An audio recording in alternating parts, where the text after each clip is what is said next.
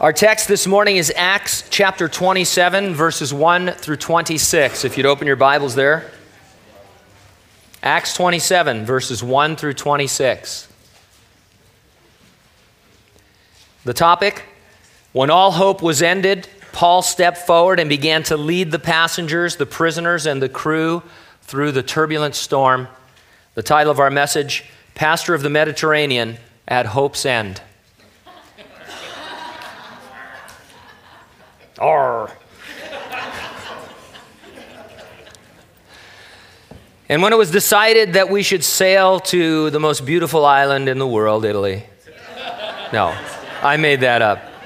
That would be Sicily anyway, but they delivered Paul and some other prisoners to one named Julius, a centurion of the Augustan regiment.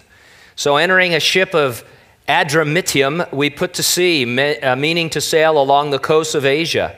Aristarchus, a Macedonian of Thessalonica, was with us. And the next day we landed at Sidon, and Julius treated Paul kindly and gave him liberty to go with his friends and receive care. When we had put out to sea from there, we sailed under the shelter of Cyprus because the winds were contrary. When we had sailed over the sea which is off Cilicia and Pamphylia, we came to Myra, a city of Lycia.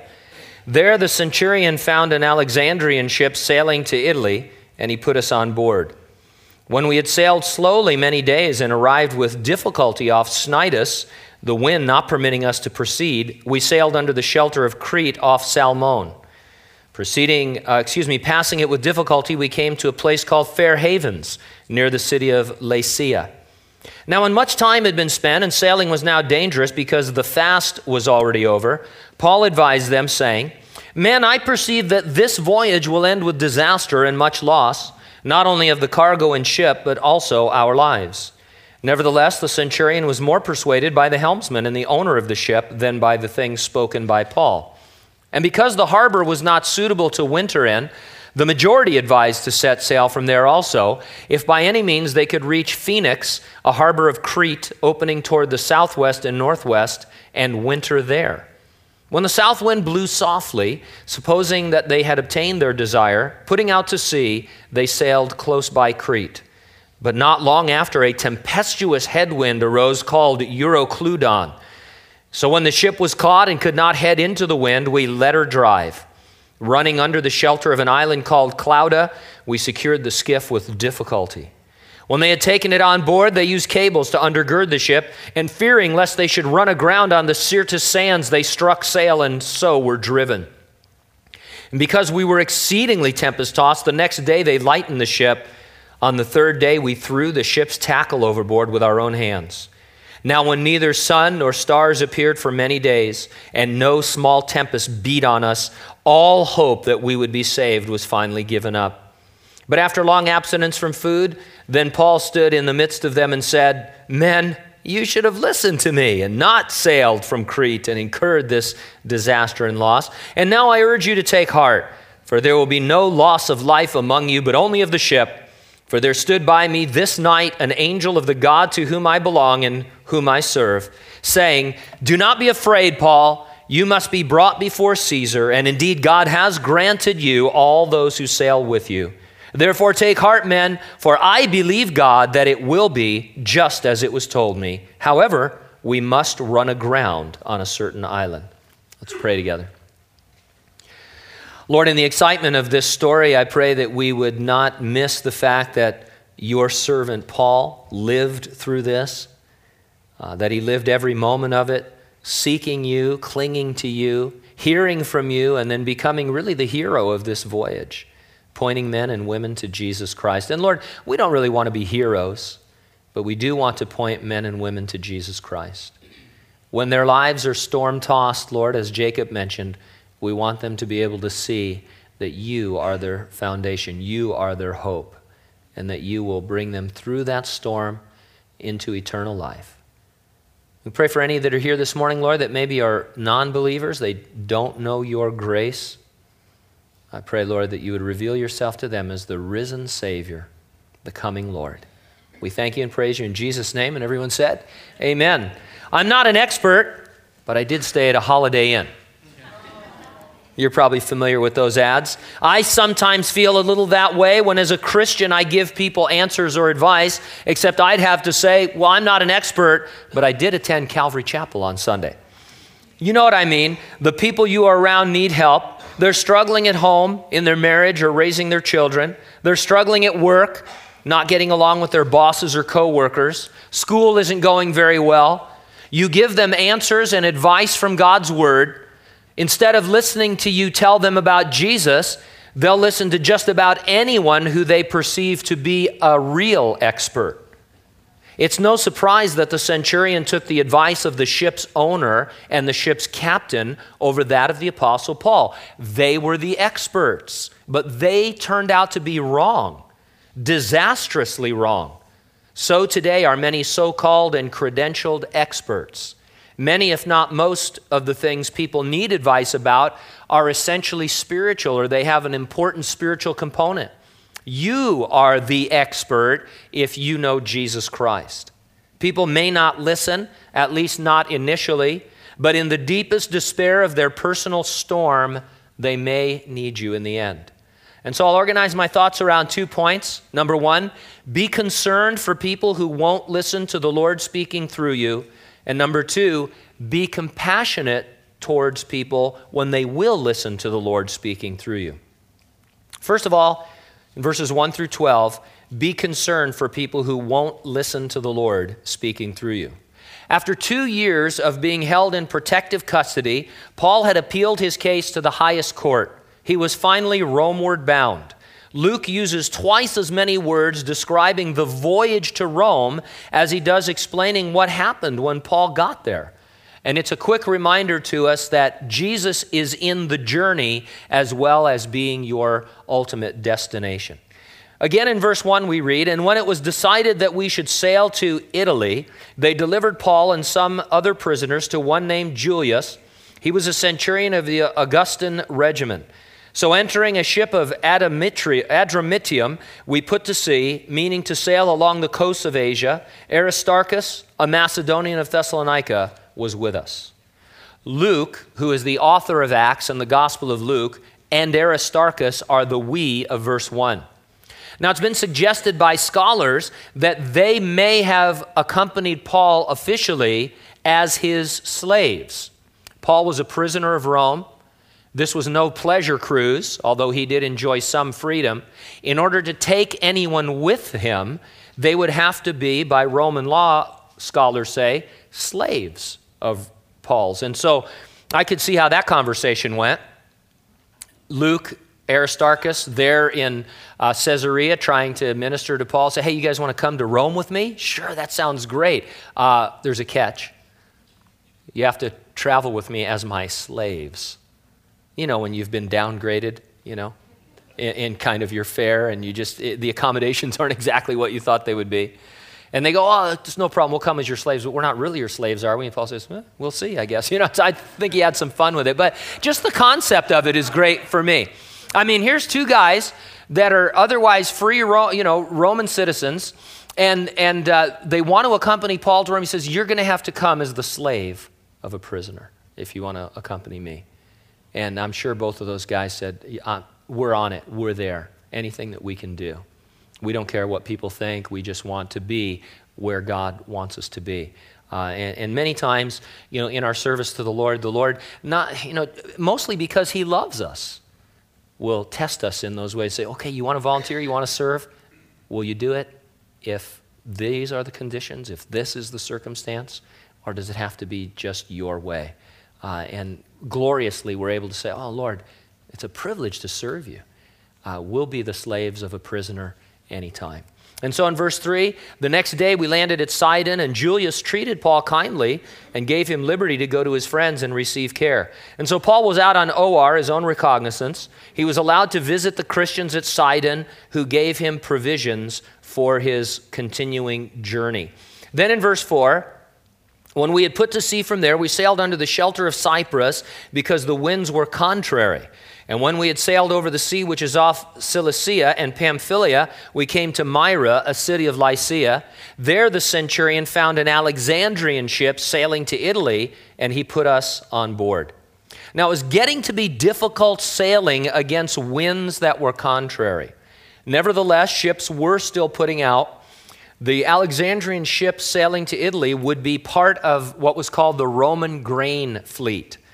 The Roman author Lucian describes a Roman grain ship he saw in the Greek port of Piraeus, and he says this: "What a tremendous ship it was, 180 feet long, 45 feet across, and 44 feet from the deepest part of the hold.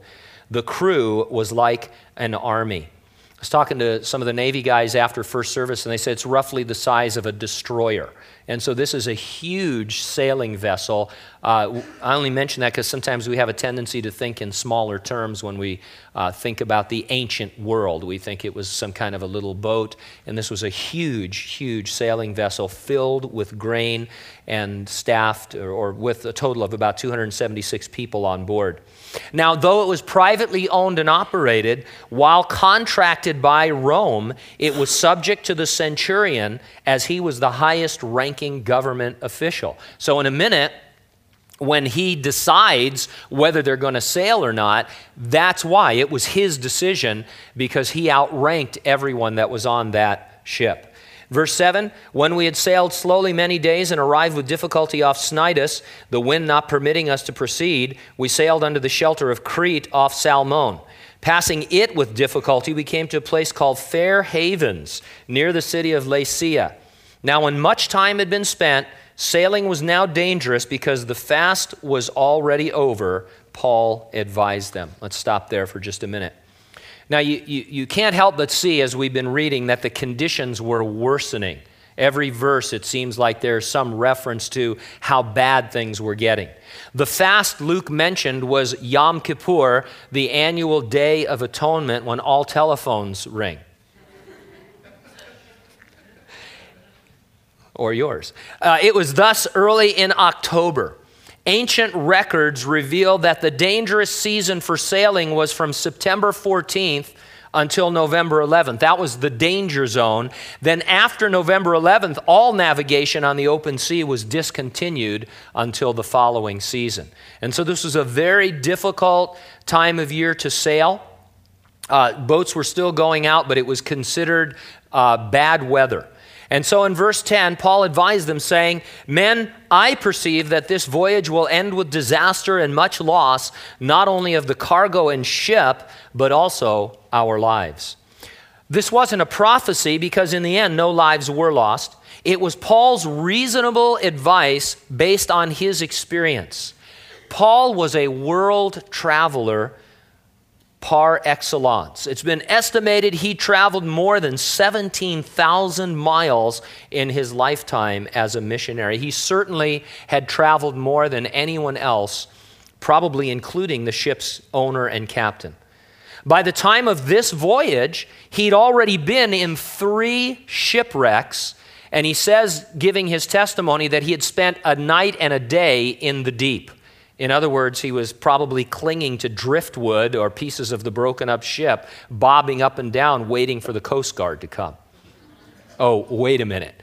Probably just waiting for the current to take him somewhere. And so Paul knew a little bit about sailing.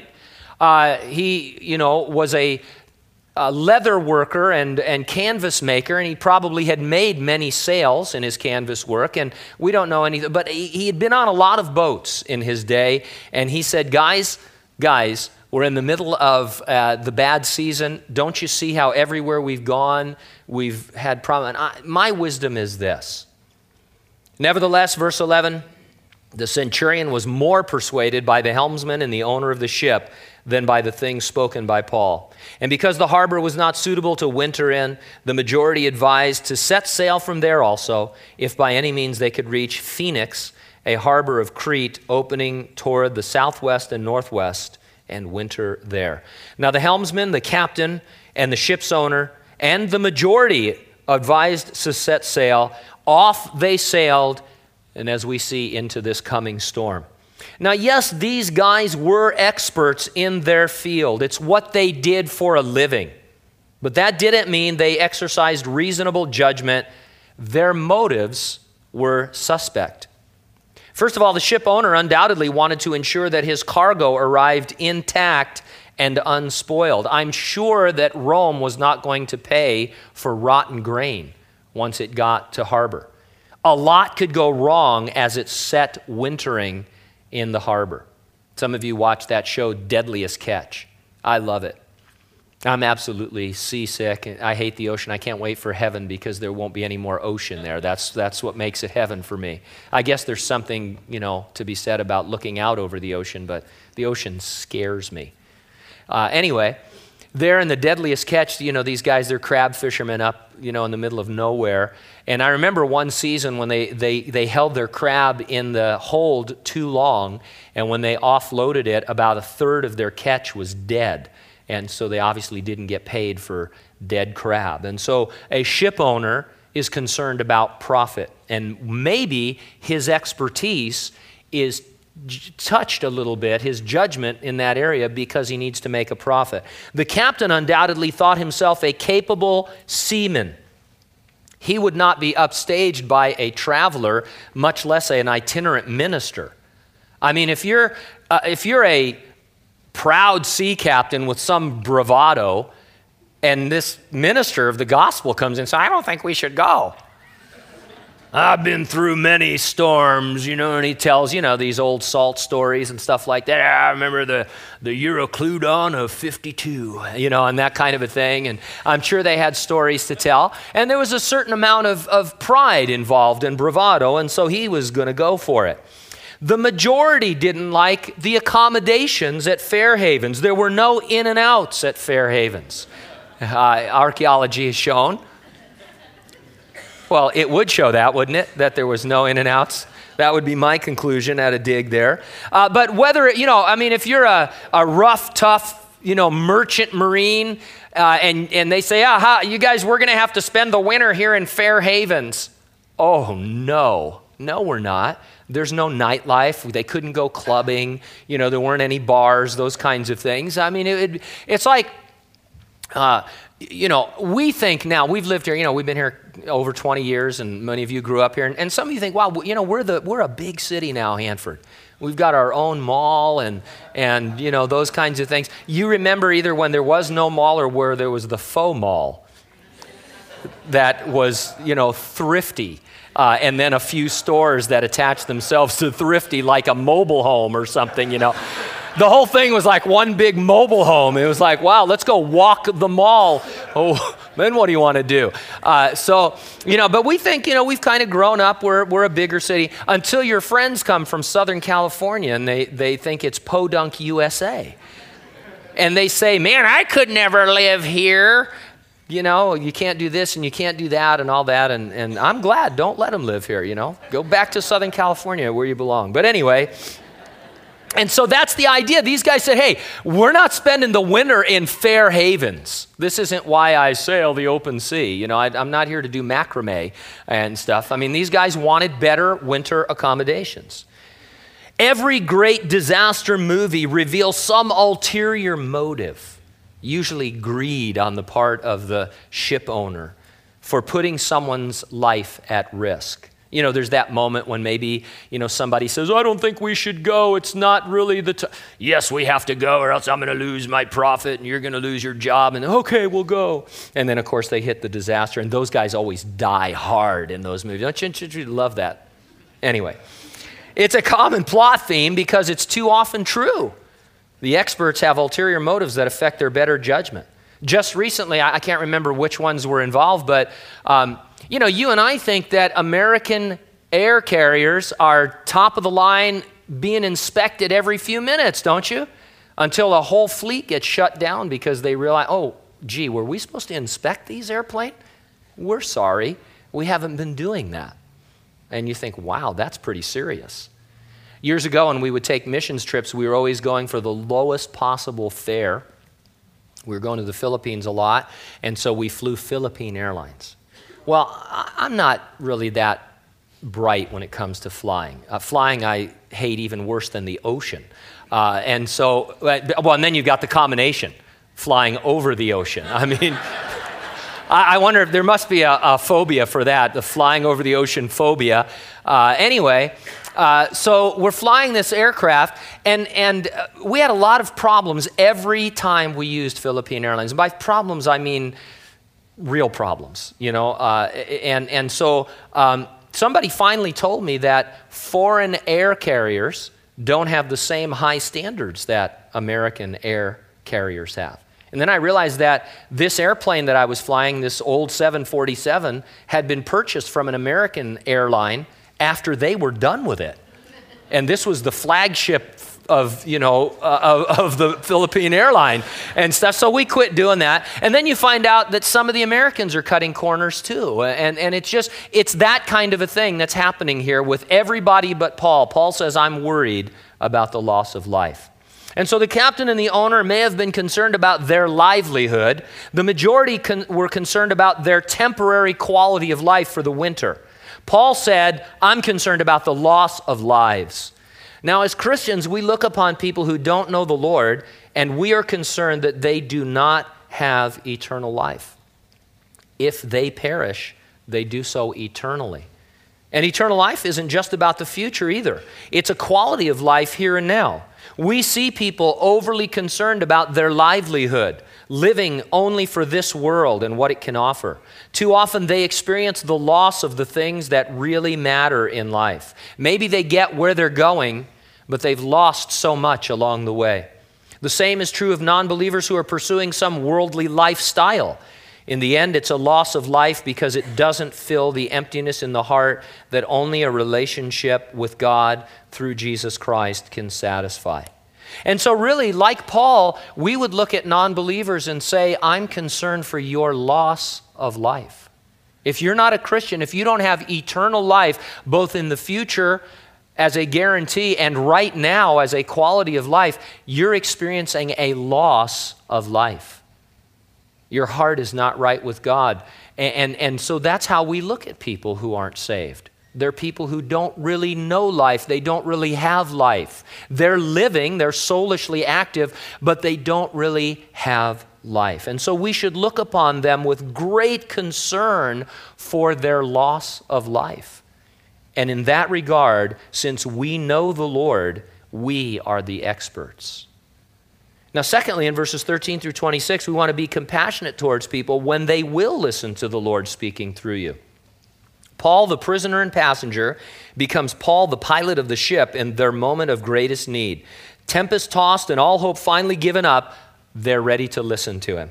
Verse 13, when the south wind blew softly, supposing that they had obtained their desire, putting out to sea, they sailed close by Crete. You don't have to be an expert to know how fast weather conditions can change. The soft wind meant nothing. I can't believe that the captain, the ship owner, some of the seamen had never had a situation where the wind was blowing softly, but then in a reasonable amount of time it turned into a gale. And any of you who've lived in places where there are severe weather changes, dramatic weather changes, you know this is the case. We were just up at a leadership retreat a few weeks ago at Bass Lake in a cabin up there, and no snow predicted for the weekend. I drive some American car now that you can't put tire chains on. Have you experienced that? You know, you're getting ready, you've made all the deals and everything looks good and all that, and then at the end they hand you this paper that says you can't put chains or cables on your car or it'll ruin the car. Well, what are you supposed to do? Don't go to the snow. Okay, all right. So I got crazy about the weather, what are you going to do? Is it going to snow, And do I have to borrow a tank or what do I need to do, And we used to live in the snow. I understand snow, and so I'm reasonably concerned about it. And so we're up there, beautiful weekend. All of a sudden, starts to snow about 3 hours before we're supposed to leave. And so I'm looking out there, and it's not sticking, to anything. Then all of a sudden, it starts sticking to the ground, but not to the street. And I thought, I'm getting out of here. All the guys would start making fun of me. You're a wimp. And stuff. And so I'm leaving, I'm going to wimp out. So I drive up this street, and as soon as I get to the top, man, it's like a blizzard up there. It's like crazy up there, and we barely made it out with our lives.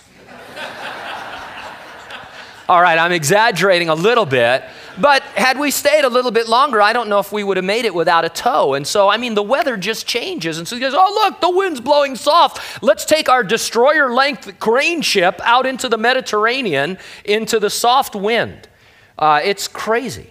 Now, when we share about Jesus, people tend to look at their lives and see a soft wind blowing rather than the approaching storm. They don't see their need at the time. And so they continue along, pursuing their livelihood and their lifestyle, when all the while they are very definitely heading into treacherous situations that only Jesus Christ can navigate. Even if a person has relatively smooth sailing through their natural life, they're heading into a treacherous, disastrous situation at the end of their life when they face death. When they face death, because it's an enemy that can only be dealt with by Jesus Christ. And so at some point, a terrible storm is coming. Normally, a lot of other storms come as well. A lot of other storms, whether they're personal illnesses or personal losses or whatever they may be, where people, though the soft wind is blowing now, they're going to need your advice. And so in verse 14, not long after, a tempestuous headwind rose called Euroclydon. Now, I would have normally pronounced that Euroclydon phonetically, but I downloaded a new program on my computer. It's a Talking Strong's Concordance. It was free with Bible Explorer, which was also free. And so all week I just kept pressing, play, and it would go Euroclydon and stuff. And so I trust the guy that's in my computer telling me how to pronounce that. I didn't have time this week to get any other pronunciation, so I am making up all of these other pronunciations, but I've got Euroclydon down. You're in a pretty bad wind when it has a name. And so when the ship was caught and could not head into the wind, we let her drive.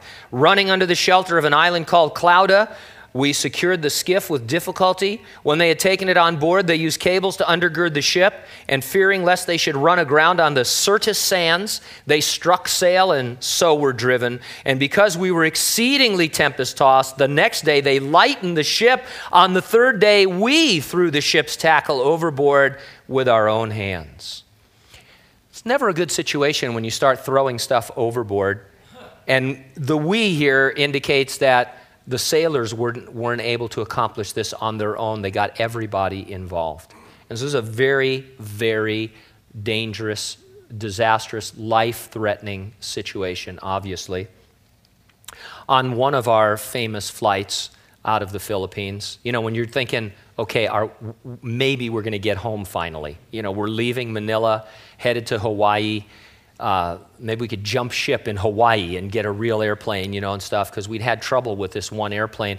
I put a mark on the airplane before we disembarked because I wanted to make sure, I wanted to know if it was going to be the same airplane that almost crashed on the way over, and sure enough it was. But you're trusting the Lord.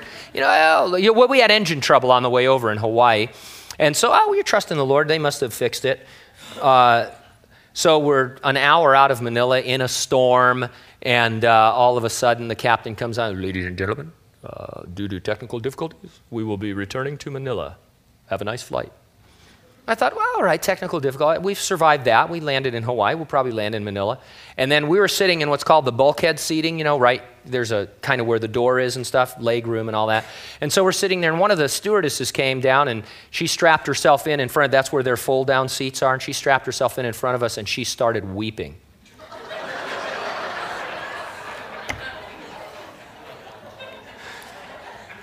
About that time, one of the high school kids that was on the trip comes running down the aisle saying, "Whoa, look, they're dumping the jet fuel." And I look out the window. I'll never sit in bulkhead seating again, by the way.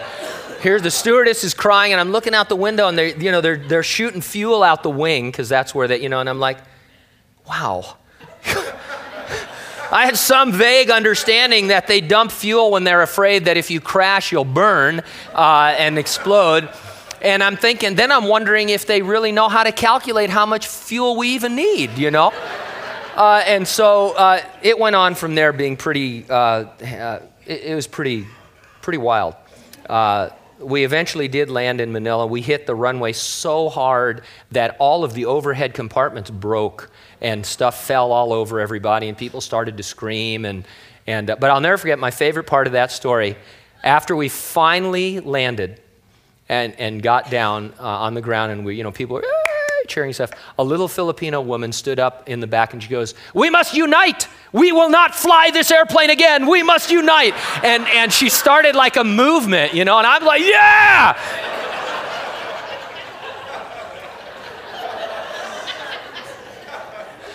Oh, man. All right, so this is a fantastic description of maritime procedure. These were skilled, expert sailors, but all of their expertise could not save them. Instead, quite the opposite, it had made them overconfident. They overestimated their own abilities. I'm not saying that the average Christian is smarter than an expert in their field. I am saying we have an eternal perspective, and it is that perspective that gives wisdom that the expert may not possess. An expert can be wrong. How many times are there expert witnesses that contradict each other? How many times do the experts have to be wrong? Whether they're scientific or medical or in some of these fields where we really do depend on the experts. And so we normally in our normal life, if you go to the doctor and he tells you have some kind of an infection, don't call us here and ask if that's true. We don't know. We trust the doctor. He's the expert.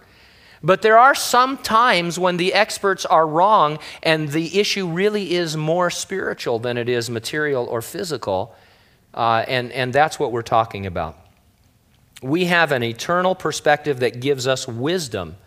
We're not to be worried about livelihood and lifestyle and whether or not Fair Havens is the best place to winter. We're to be concerned about the lives of individuals and especially their eternal life.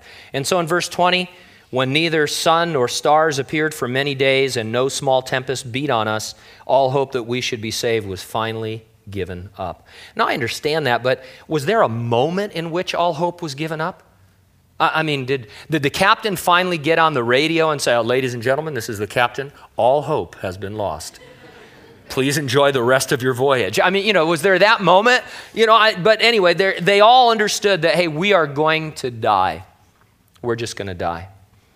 Now, a non-believer can pursue livelihood and lifestyle into their old age, as I said, and seem to live a comfortable life, but sooner or later, the tempest comes and they will face eternity. Maybe they'll have time to react. Probably they won't. People ignore God until they find themselves tossed about by life. Things start falling apart and failing. It is then they need us, and we ought to be ready with expert biblical advice. Paul, in verse 21, after long abstinence from food, then Paul stood up in the midst of them and said, "Men, you should have listened to me and not have sailed from Crete and incurred this disaster and loss." Now, before we get to the second part of that verse, why mention they had not eaten for some time? This would have been a no-brainer for me. I have to strategize months ahead of time if I'm going to go on a boat of any kind for any length of time because I get seasick just thinking about it. I'm a little bit seasick right now, just reading this story. Motion sickness, I think I have something wrong with my ears. But anyway, I get motion sick. I remember, again, in the Philippines, all these really good stories are from the Philippines, by the way. But I knew we were going to have to go across a channel, and there was a good chance we would sink. But before if we were going to sink, I wanted to make sure that I wasn't seasick. So I had Dramamine, and I thought, well, I'll just double up. I'll do Dramamine and a patch. And so about 10 minutes into the voyage, I was dried up. I thought my eyes were sand. I didn't realize that when you took those things, it dehydrates you, and I was like, I was close to death by dehydration, and I was having guys buy me Cokes, which is making it worse because it's all full of sugar. It was just crazy. I ripped the patch off, and I littered, threw it in the ocean. But it was just terrible. When you talk about going on a boat, it's a given that I'm not going to eat anyway. If you're being tossed for day after day after day in a tempest, nobody's eating. Dinner will be served now, and stuff. I mean, it's just crazy. So why even mention that? Well, I thought about that for a minute, and I thought maybe the Holy Spirit wants to remind us that man does not live by bread alone, but by every word that proceeds from God. Interesting, it's a grain ship, and they're not eating, and all of it. And the Lord is saying, hey, there's something much more important than the grain ship getting to its harbor and then them sustaining themselves with food. They're going to die, but for the word of God.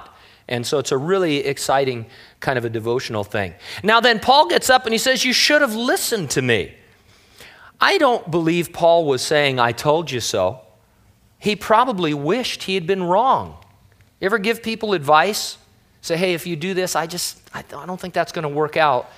And then when things go wrong, are you happy? No, a lot of times here we say, kind of with a black humor, we'll hear something, we'll say, man, I hate being right all the time.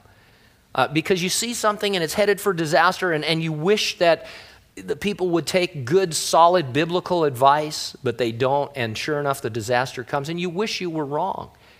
And you don't really say, when they call for help, you don't say, well, I told you so, and hang up. It's not a tough love situation. So what's Paul doing? I think he's taking them back to the place where he had shared God's wisdom with them. He was showing them that a life led by God gives you true hope rather than false hope. They made a decision. Rather than listen to God and his wisdom, they listened to themselves or to the wisdom of man. And so Paul says, let's go back to that place and start over from there. Because if you had done that, we wouldn't be in the situation that we're in right now. If you want to live for your earthly livelihood and lifestyle, you're going to incur disaster and loss. Eternal life is the abundant life. And so Paul's just bringing them back to a point of departure so that they can understand that there is a better way. And so in verse 22, now I urge you to take heart, for there will be no loss of life among you, but only of the ship. For there stood by me this night an angel of the God to whom I belong and whom I serve, saying, do not be afraid, Paul. You must be brought before Caesar, and indeed God has granted you all those who sail with you. Therefore take heart, men, for I believe God that it will be just as it was told me. Paul based his expert advice on the word of God. In his case, an angel stood by him and gave him an immediate word from God. In ours, we have the written word of God, the Bible. Everything we need in order to advise people is contained in it. Marriage advice, parenting advice, how to get along at work and at school, what kind of citizen you should be in your country, etc., etc. It's all in the principles and precepts of God's inspired, inerrant, infallible, authoritative word. Now in verse 26 he says, however, we must run aground on a certain island. Wow, how is that abundant life? If God really cared for them, why not just calm the storm? Well, he didn't just calm the storm because he had a lesson to teach them. Doing business with God requires faith. Paul said in verse 25, I believe God, it will be just as he told me. Later in this chapter, some of the sailors are going to try to escape the ship on their own by secretly launching the lifeboat while no one is watching. Paul's going to say, we're all going to be saved as long as everybody stays on the boat. And these sailors get together and they say, that guy's nuts. Let's sneak to the front of the boat and get off on the skiff, and maybe we can save ourselves. And Paul gets wind of this, finds the centurion. He says, we're all going to die if these guys get away with this. And so the centurion orders the skiff cut, the rope, so that it just floats out to sea. And so that's the deal here. Paul says, here's what's happening. This is the word of God. Are you going to believe it or not? There's a decision to be made. Certainly God could calm the storm. Paul could get up as Jesus did in a storm and just speak to it if God had so led. But God decided, no, you're going to go through this storm, the ship is going to be destroyed, and you're going to float ashore, but every person is going to be kept safe if you believe my word. And it required the exercise of, in a sense, saving faith so that they could see who God really was. And so it's an amazing thing. They would rather trust their own ways instead of the way of God. And this is the sad thing so often when people do find themselves in a personal storm. They still want it to be their way. They say, okay, well, I'm coming to you now. You talk to me about God. I want to hear about God. Is God going to save my marriage, my children, my business, whatever it is? Is he just going to do the miracle and make everything all right? And oftentimes I've told people things might actually get worse. Things might get worse. You might suffer the loss of whatever ship you've been trusting in.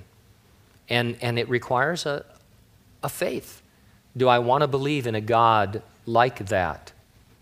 Or do I only want a God who gives me what I want? And so it's very interesting. People have that decision to make. It's very sad when a person being tossed about in a personal storm will not exercise simple faith in God to get them through it. They'll try to find any other lifeboat out in the world, some expert that will tell them either they don't really need God and His Word or that they need more than God and His Word. It sounds good. After all, these people are experts, are they not? They have education, they have degrees, they even have the world's recognition. But they don't have Jesus. Or if they do, they don't really rely on Him because they think they found a better way. They don't always have the Bible's eternal perspective. They're not always dividing between the soul and the spirit and speaking to the very heart of a person. At best, they're Band-Aids. At worst, they make the problem much more severe. With compassion, you need to go on sharing with storm-tossed travelers the simplicity of a relationship with God through Jesus Christ. Their needs are essentially spiritual. Their greatest single need is to know the Lord or to know Him better. If you know Him and are walking with Him, you are an expert. That doesn't even mean you have to be an expert on the Bible, that you have to know more than you know right now. If you know Christ, you know the living, risen Savior, and you can introduce Him to someone else. And that is the essential need of the human heart and of the human race. And anything beyond that, you can find out. You can get help. You can, discover. And usually people know a lot more than they think they do. I think there's a kind of warfare that goes on when you start to share the Lord, or when you're able to, a door opens and you're starting to give counsel or advice to somebody. There's a certain warfare that happens where it just immediately the enemy comes in and says, you don't know what you're talking about. You don't know the verse. You can't say this. Who are you to say this? And you need to fight through all that and say, hey, who am I? I'm a blood-bought child of God. I stand on solid ground. I may only know that I was blind, but now I see, but that was enough to save me, and it is probably enough for this person. This person that I'm talking to, they don't need a theologian right now. They may never need a theologian. They need a real person who knows the living, risen Jesus Christ, and that's me. And so I'll just tell you what I do know. That's why I love that guy, the blind man that Jesus healed. He says, look, you can question me all you want. I don't know what you're asking me, but I know that I was blind a few minutes ago and now I see. You figure it out. I'm telling you that I see. And there's a warfare on the other end too when a person is reaching out to the Lord, and you start sharing with them. The enemy comes in and he says, ask questions. That can't be true. It's too good to be true. And they say, well, they almost would like to believe it, but then they start to have their own doubts. Just work through all that and share the Lord. There's a notable storm at sea in the Old Testament involving a man of God on board a tempest-tossed vessel. You remember who it was? It was Jonah, of course. And there's an interesting comparison and contrast between Jonah and Paul. In Jonah's case, he was the cause of the storm. He was walking in disobedience to God. The sailors had to throw him overboard in order to preserve their physical lives. The moral of the story? We want to be like Paul and not like Jonah. If you're going to pick Bible characters, take Paul. We're the experts, but we need to humble ourselves and walk with God. We need the faith to believe that livelihood and lifestyle are not as important as living for the Lord. I mean, it's one thing to look at non-believers and want to say to them, hey, you're living for the wrong things and your life is headed in the wrong direction. But it's not so powerful if we are also living for the wrong things and headed in the wrong direction. If we're overly interested in our livelihood and our lifestyle, we're going to lose some of that impact. It's too easy to become a Jonah and, in a sense, to be sleeping on the storm-tossed sea when people are perishing around us. The New Testament is filled with exhortations to awake and to rise up, you that sleep. And really all the Lord is saying is, hey, just be a Christian. Just be an average, everyday, normal Christian. You don't have to be a missionary. You don't have to be a minister. You just need to be a Christian. You just need to be in love with Jesus Christ and have a heavenly perspective and say, look, when I look at people, I want to know if they're saved or not. Because if they're not, they're at a loss for life. They're losing life now. They run the risk of losing everything they're even working for and dreaming of, and certainly they're going to lose in the future. They're going to suffer eternal loss. And so that's all that God is saying, is have that perspective on others, and it will encourage you to live in such a way that is pleasing to God.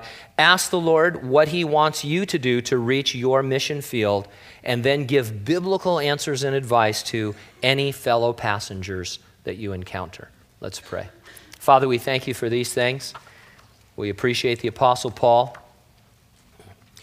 Lord, there in the midst of his explanation to the passengers and the prisoners on that boat, he said that you had given him those people.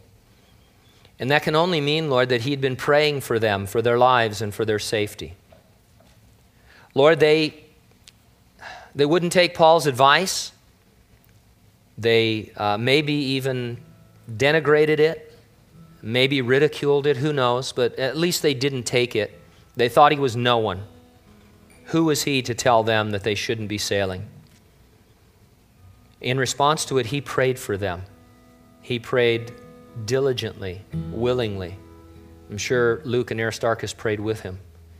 And in the end, Lord, the angel said that you gave those people to Paul as a result of his compassion for them and his concern for them. He found himself in a place where he could talk about the God whom he serves. And as we'll see as we go on, Lord willing, every life was physically saved, and many were touched spiritually as well.